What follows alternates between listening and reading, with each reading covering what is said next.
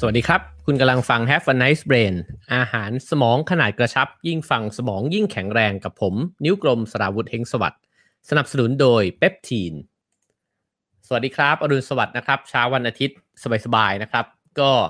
ทักทายกันเล็กน้อยนะฮะเพราะว่าวันนี้เราอยู่ในรายการ Have a Nice Brain นะครับเราจะ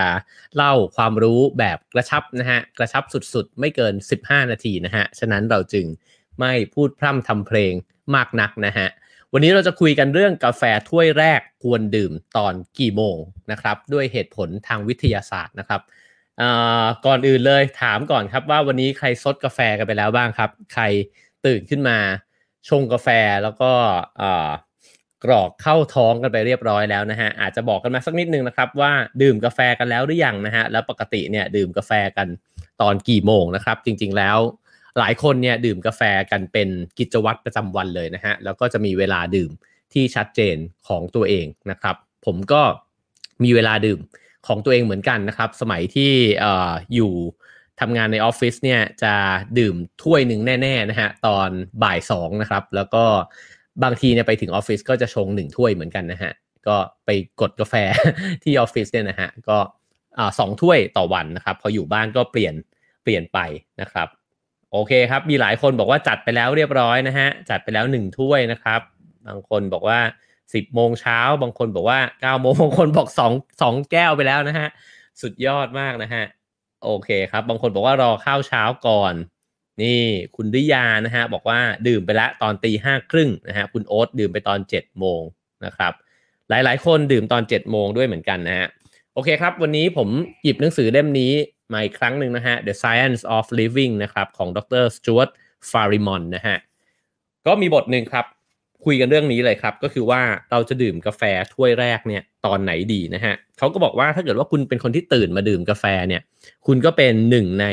หลายล้านคนนะฮะในโลกใบนี้เนี่ยที่ตื่นขึ้นมาดื่มเจ้าเครื่องดื่มที่มีคาเฟอีนถ้วยนี้เหมือนกันนะครับแล้วก็อธิบายให้ฟังครับว่าจริงๆแล้วมันเกิดอะไรขึ้นกับร่างกายเรานะครับเวลาที่เราดื่มกาแฟเข้าไปกาแฟเนี่ยมันก็อย่างที่เรารู้กันมันปลุกให้เราตื่นนะครับมันบูสต์เราให้เกิดความตื่นตัวนะฮะแล้วก็นอกจากนั้นเนี่ยมันก็ทำให้เรามีมูดมีสมาธิเนี่ยในการทำงานด้วยนะฮะซึ่งจริงๆแล้วก็เป็นปฏิกิริยาที่ดีนะครับเคยมีหนังสือเล่มหนึ่งที่ผมอ่านเขาก็บอกว่าถ้าดื่มกาแฟเยอะจริงๆเนี่ยจะช่วยป้องกันหลายๆโรคด้วยนะครับโรคร้ายต่างๆนานานะฮะไว้จะหยิบมาเล่าสู่กันฟังด้วยแล้วกันนะครับ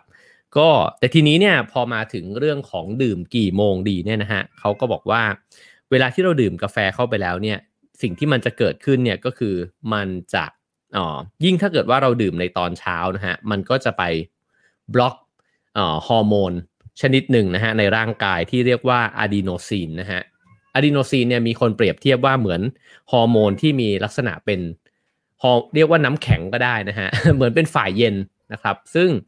ฮอร์โมนชนิดนี้เนี่ยมันส่งผลยังไงกับสมองของเรานะครับก็คือมันทำให้เราคามให้เรารู้สึกสงบนะฮะทีนี้ในช่วงเช้าเนี่ยไอ้เจ้าฮอร์โมนชนิดนี้อาจจะไม่ได้สูงมาก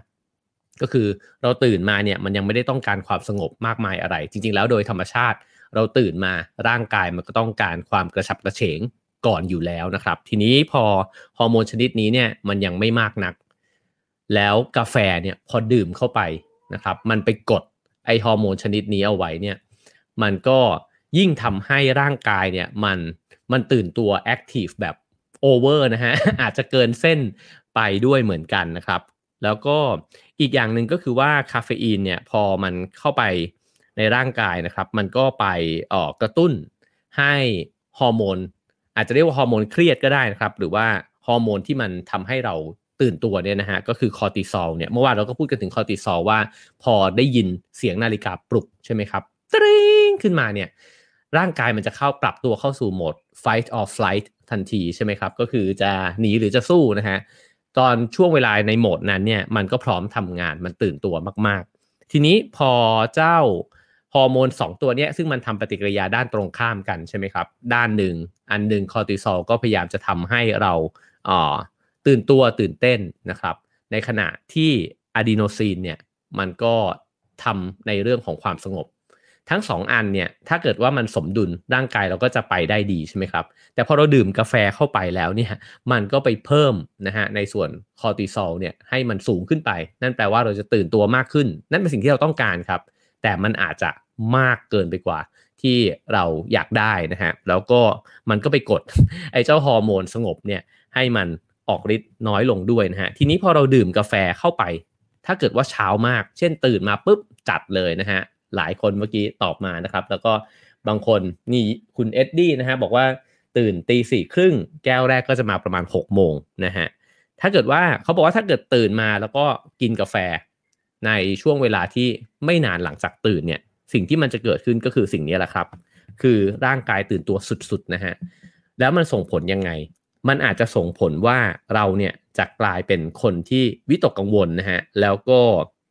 มีความกระวนกระวายเนี่ยในช่วงเช้าเนี่ยมากเกินกว่าปกติเพราะว่าช่วงเช้าเนี่ยตื่นขึ้นมาร่างกายมันกระตือรือร้นพอสมควรอยู่แล้วนะฮะพออัดกาแฟเข้าไปมันก็จะแบบว่าดันทะลุขีดไปนะครับฉะนั้นเนี่ยก็เลยมีคำแนะนำฮะว่าถ้วยแรกเนี่ยมันอาจจะไม่จำเป็นจะต้องดื่มในตอนที่แบบตื่นขึ้นมาแล้วก็ซัดเลยนะฮะหรือว่าผ่านไปยังไม่ถึงชั่วโมงเนี่ยแล้วก็ดื่มกาแฟแล้วเนี่ย1ก็คือตื่นตัวเกินไป2ก็คือว่าจริงๆแล้วคาเฟอีนทั้งหลายเนี่ยมันอาจจะไม่ได้มีผลแบบที่เราต้องการนะครับแล้วก็ส่วนหนึ่งแล้วก็อาจจะเป็นส่วนมากด้วยเนี่ยมันเหมือนกับถูกเททิ้งไปเขาเปรียบเทียบแบบนั้นนะฮะเพราะว่ามันก็ยังไม่ได้ออกฤทธิ์ที่จะเห็นความต่างขนาดนั้นนะครับทีนี้แล้วถ้าเป็นอย่างนี้เรากินกาแฟเร็วไปหรือเปล่าแล้วจริงๆเราควรจะกินตอนไหนนะครับคำตอบเนี่ยในหนังสือเล่มนี้เขาก็โยงกราฟนะฮะเป็นวิทยาศาสตร์เลยให้เห็นนะครับโดยเส้นแรกเนี่ยก็คือเป็นกราฟของคอร์ติซอลนะครับก็คือว่าพอที่เราตื่นขึ้นมาเนี่ยทันทีที่ปึ้งลืมตาตื่นขึ้นมานะฮะกราฟมันจะพุ่งชันขึ้นไปเลยนะครับจนกระทั่งถึง2ชั่วโมงคือในชั่วโมงแรกเนี่ยมันจะสูงชันเลยนั่นแปลว่าเราตื่นตัวมากๆหลังจากที่ล้างหน้าล้างตาลุกขึ้นมาจากเตียงแล้วนะฮะยิ่งถ้าใครได้ขยับร่างกายแรงๆหรือออกกำลังกายเนี่ยผมว่ามันจะกระตุ้นมากๆนะฮะเพราะฉะนั้นกราฟที่มันสูงมากอยู่แล้วไม่จำเป็นต้องการกาแฟเลยนะฮะ2ชั่วโมงแรกเลยนะครับที่มันเวิร์กมากแบบนี้หลังจาก2ชั่วโมงไปแล้วเนี่ยไอ้เจ้าฮอร์โมนชนิดนี้เนี่ยมันก็จะค่อยๆดิ่งลงดิ่งลงไปเรื่อยๆเลยนะครับจนกระทั่งถึง4ชั่วโมงซึ่งจะไปอยู่ในจุดที่เกือบจะต่ำที่สุดละแต่จริงๆแล้วเนี่ยในตลอดทั้งวันเนี่ยมันจะค่อยๆตกลงไปเรื่อยๆถ้าเราพลอตกราฟไปถึง8ชั่วโมงนะฮะเจ้าฮอร์โมนคอร์ติซอลเนี่ยมันก็จะค่อยๆค่อยๆเหี่ยวลงไปนะฮะเหี่ยวลงไปเรื่อยๆนอกเสียจากว่าระหว่างวันเราจะไปเจออะไรที่มันกระตุ้นใช่ไหมครับถ้าเกิดว่าวันไหนคุณตรวจหวยเนี่ยมันก็อาจจะกระตุ้นให้คุณแบบว่าตาลุกโพลงขึ้นมาอีกครั้งหนึ่งนะครับหรือมีเหตุการณ์อะไรที่มันวิกฤตเนี่ยมันก็อาจจะกระตุ้นให้แบบพีคขึ้นมาอีกครั้งหนึ่งได้แต่อันนี้คือธรรมชาติของมันนะครับทีนี้มาดูกราฟอีกเส้นหนึ่งนะครับซึ่งก็เป็นตัวอะดีโนซีนเนี่ยเขาก็พลอตคู่ขนานกันไปแต่เส้นเนี่ยต่างกันนะฮะไอ้เจ้าตัวนี้เนี่ยซึ่งเป็นสารที่ควบคุมความสงบในสมองของเรานะครับมันค่อยๆขึ้นฮะคือวิธีขึ้นมันเนี่ยมันจะขึ้นคนละแบบคือขึ้นเป็นเส้นเอียงที่ค่อนข้างไม่ชันนะฮะค่อยๆขึ้นค่อยๆขึ้นค่อยๆขึ้นไปเรื่อยๆนะครับก็พอผ่านไป2ชั่วโมงก็จะขึ้นมาถึงระดับหนึ่งแต่พอผ่านไป4ชั่วโมงเนี่ยมันจะขึ้นไปถึงจุดที่เฉียดจะเป็นจุดตัดกับไอ้เจ้าฮอร์โมนความเครียดหรือว่าคอร์ติซอลนะฮะก็พอมันตัดกันปุ๊บเนี่ยมันหมายความว่าร่างกายมันจะไม่ตื่นตัวมากละแล้วก็ไม่สงบมากนะครับหลังจากนั้นเนี่ยไอ้เจ้าเส้นสีฟ้าที่เป็นน้ำแข็งเนี่ยมันก็จะค่อยๆขึ้นไปเรื่อยๆอีกนั่นหมายความว่าไม่แปลกนะฮะที่ในช่วงบ่ายเราจะสลึมสลือแล้วก็อยากนอนละจริงๆขี้เกียจทำงานแล้วนะฮะพอหลังจากเข้าเที่ยงมาเนี่ยคือง่วงหนักละ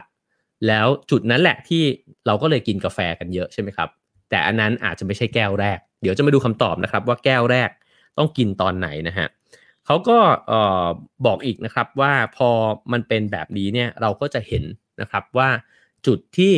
มันพีคสุดของฮอร์โมนคอร์ติซอลเนี่ยแล้วมันเริ่มหัวตกลงนะฮะในขณะที่ไอ้เจ้าความสงบเนี่ยก็ค่อยๆเพิ่มสูงขึ้นใช่ไหมครับจุดนั้นแหละเป็นจุดที่กาแฟแก้วแรกเวิร์กที่สุดฮะนั่นก็คือประมาณ2ชั่วโมงหลังจากที่ตื่นขึ้นมาครับก็ถ้าตื่นกัน6โมงนะฮะ ก็8โมงก็เดินไปที่เครื่องชงกาแฟได้เลยนะครับก็สามารถที่จะกดกาแฟหรือว่าชงกาแฟกันดื่มได้ตอน8โมงนะฮะถ้าตื่นตีห้าก็7โมงเช้านะฮะก็ช่วงเวลาที่เวิร์กมากๆก็คือช่วงเวลา2ชั่วโมงถึง4ชั่วโมงหลังตื่นช่วงเวลานั้นเนี่ยกาแฟจะทำงานกับร่างกายได้ดีที่สุดนะครับก็คือไม่มากไปไม่น้อยไปแล้วก็ได้ผลแบบที่เราอยากจะได้เพราะว่าร่างกายของเราเนี่ยกำลังจะสลึมสลือค่อยๆหัวมันค่อยๆตกลงกำลังจะสลึมสลือมากขึ้นนะครับพอดื่มเครื่องดื่มที่ไปกระตุ้นให้มันบึ้งขึ้นมาใหม่เนี่ยมันก็จะประคองสมาธิประคองพลังของเราเนี่ยไปได้อีกช่วงเวลาหนึ่งนะฮะแล้วก็แน่นอนเมื่อกี้อย่างที่เล่าไปนะครับพอบ่ายมันก็จะตกสุดๆละหลังจากนั้นก็ซัดแก้วที่2แก้วที่3กันได้ตามสะดวกนะครับก็นั่นคือเหตุผลนะฮะทางวิทยาศาสตร์นะครับว่ากาแฟถ้วยแรกเนี่ยมันควรจะดื่มตอนไหนดีนะฮะก็ไม่มีตัวเลขที่ชัดเจนแต่ว่าใครตื่นตอนไหนก็ลองขยับตัวเลขกันไปดูนะฮะแต่ว่าทั้งหมดที่เล่ามาเนี่ยก็เป็นเรื่องราวของข้อมูลทางวิทยาศาสตร์นะครับไม่ขอไปยุ่งเกี่ยวกับรสนิยม แล้วก็ความชอบส่วนตัวนะฮะบางคนบอกก็ไม่แคร์ก็ผมตื่นมาผมก็อยากดื่มแล้วอะเป็นความสุขของผมในแต่ละวันอันนั้นเราไม่รบกวนกันนะครับ ก็ผมว่าทุกคนมีสิทธิ์ที่จะเลือกสิ่งที่ตัวเองชอบอยู่แล้วนะครับแต่ว่าอันนี้เป็นข้อมูลนะฮะแล้วก็สามารถนำไปประกอบการตัดสินใจในการดื่มกาแฟถ้วยแรกของตัวเองได้ครับผมและนั่นก็คือเนื้อหาของ Have a Nice Brain นะครับประจำวันนี้นะครับก็ขอบคุณ Peptine Plus นะครับลดผลไม้ดื่มง่ายนะครับช่วยบำรุงสมองแล้วก็ยัง plus การบำรุงสายตาด้วยนะครับเพราะว่ามีซอยเปปไทด์นะครับวิตามิน B3 B6 B12 แล้วก็วิตามิน A ด้วยนะครับก็ถ้าอยากบำรุงสมองบำรุงสายตานะครับก็เปปทิน plus นะครับขอบคุณเปปทิน plus มาณที่นี้นะครับแล้วก็ขอบคุณทุกคนนะครับที่คอกาแฟทั้งหลายนะฮะที่เข้ามาฟังกันนะครับถ้าชอบก็ฝากแชร์กันคนละ1แชร์นะครับใน Facebook ถ้าเกิดว่าเข้ามาดูใน YouTube เนี่ยสามารถกดดูย้อนหลังนะฮะได้ทั้งรายการ Have a Nice Brain นะครับแล้วก็ Have a Nice Day นะครับ Have a Nice Brain จะเป็นรายการที่มีความรู้เนี่ยขนาดกระชับนะฮะไม่เกิน15นาทีนะครับก็มีคำถามหลายๆคำถามที่เราถามกันในชีวิตนะครับก็สามารถกดไล่ฟังกันไปแบบสั้นๆนะฮะสนุกๆได้เรื่อยๆเลยนะครับส่วนถ้าเกิดว่าชอบเนื้อหาสาระแบบยาวนะครับถ้าเกิดชอบอ่านหนังสือก็อาจจะลองฟัง Have a Nice Day กันดูได้นะครับก็แล้วเจอกันใหม่ในเสาร์อาทิตย์หน้านะครับกับ Have a Nice Brain นะครับความรู้ขนาดกระชับยิ่งฟังสมองยิ่งแข็งแรงครับขอให้ทุกคนสมองแข็งแรง Have a nice brain ครับผม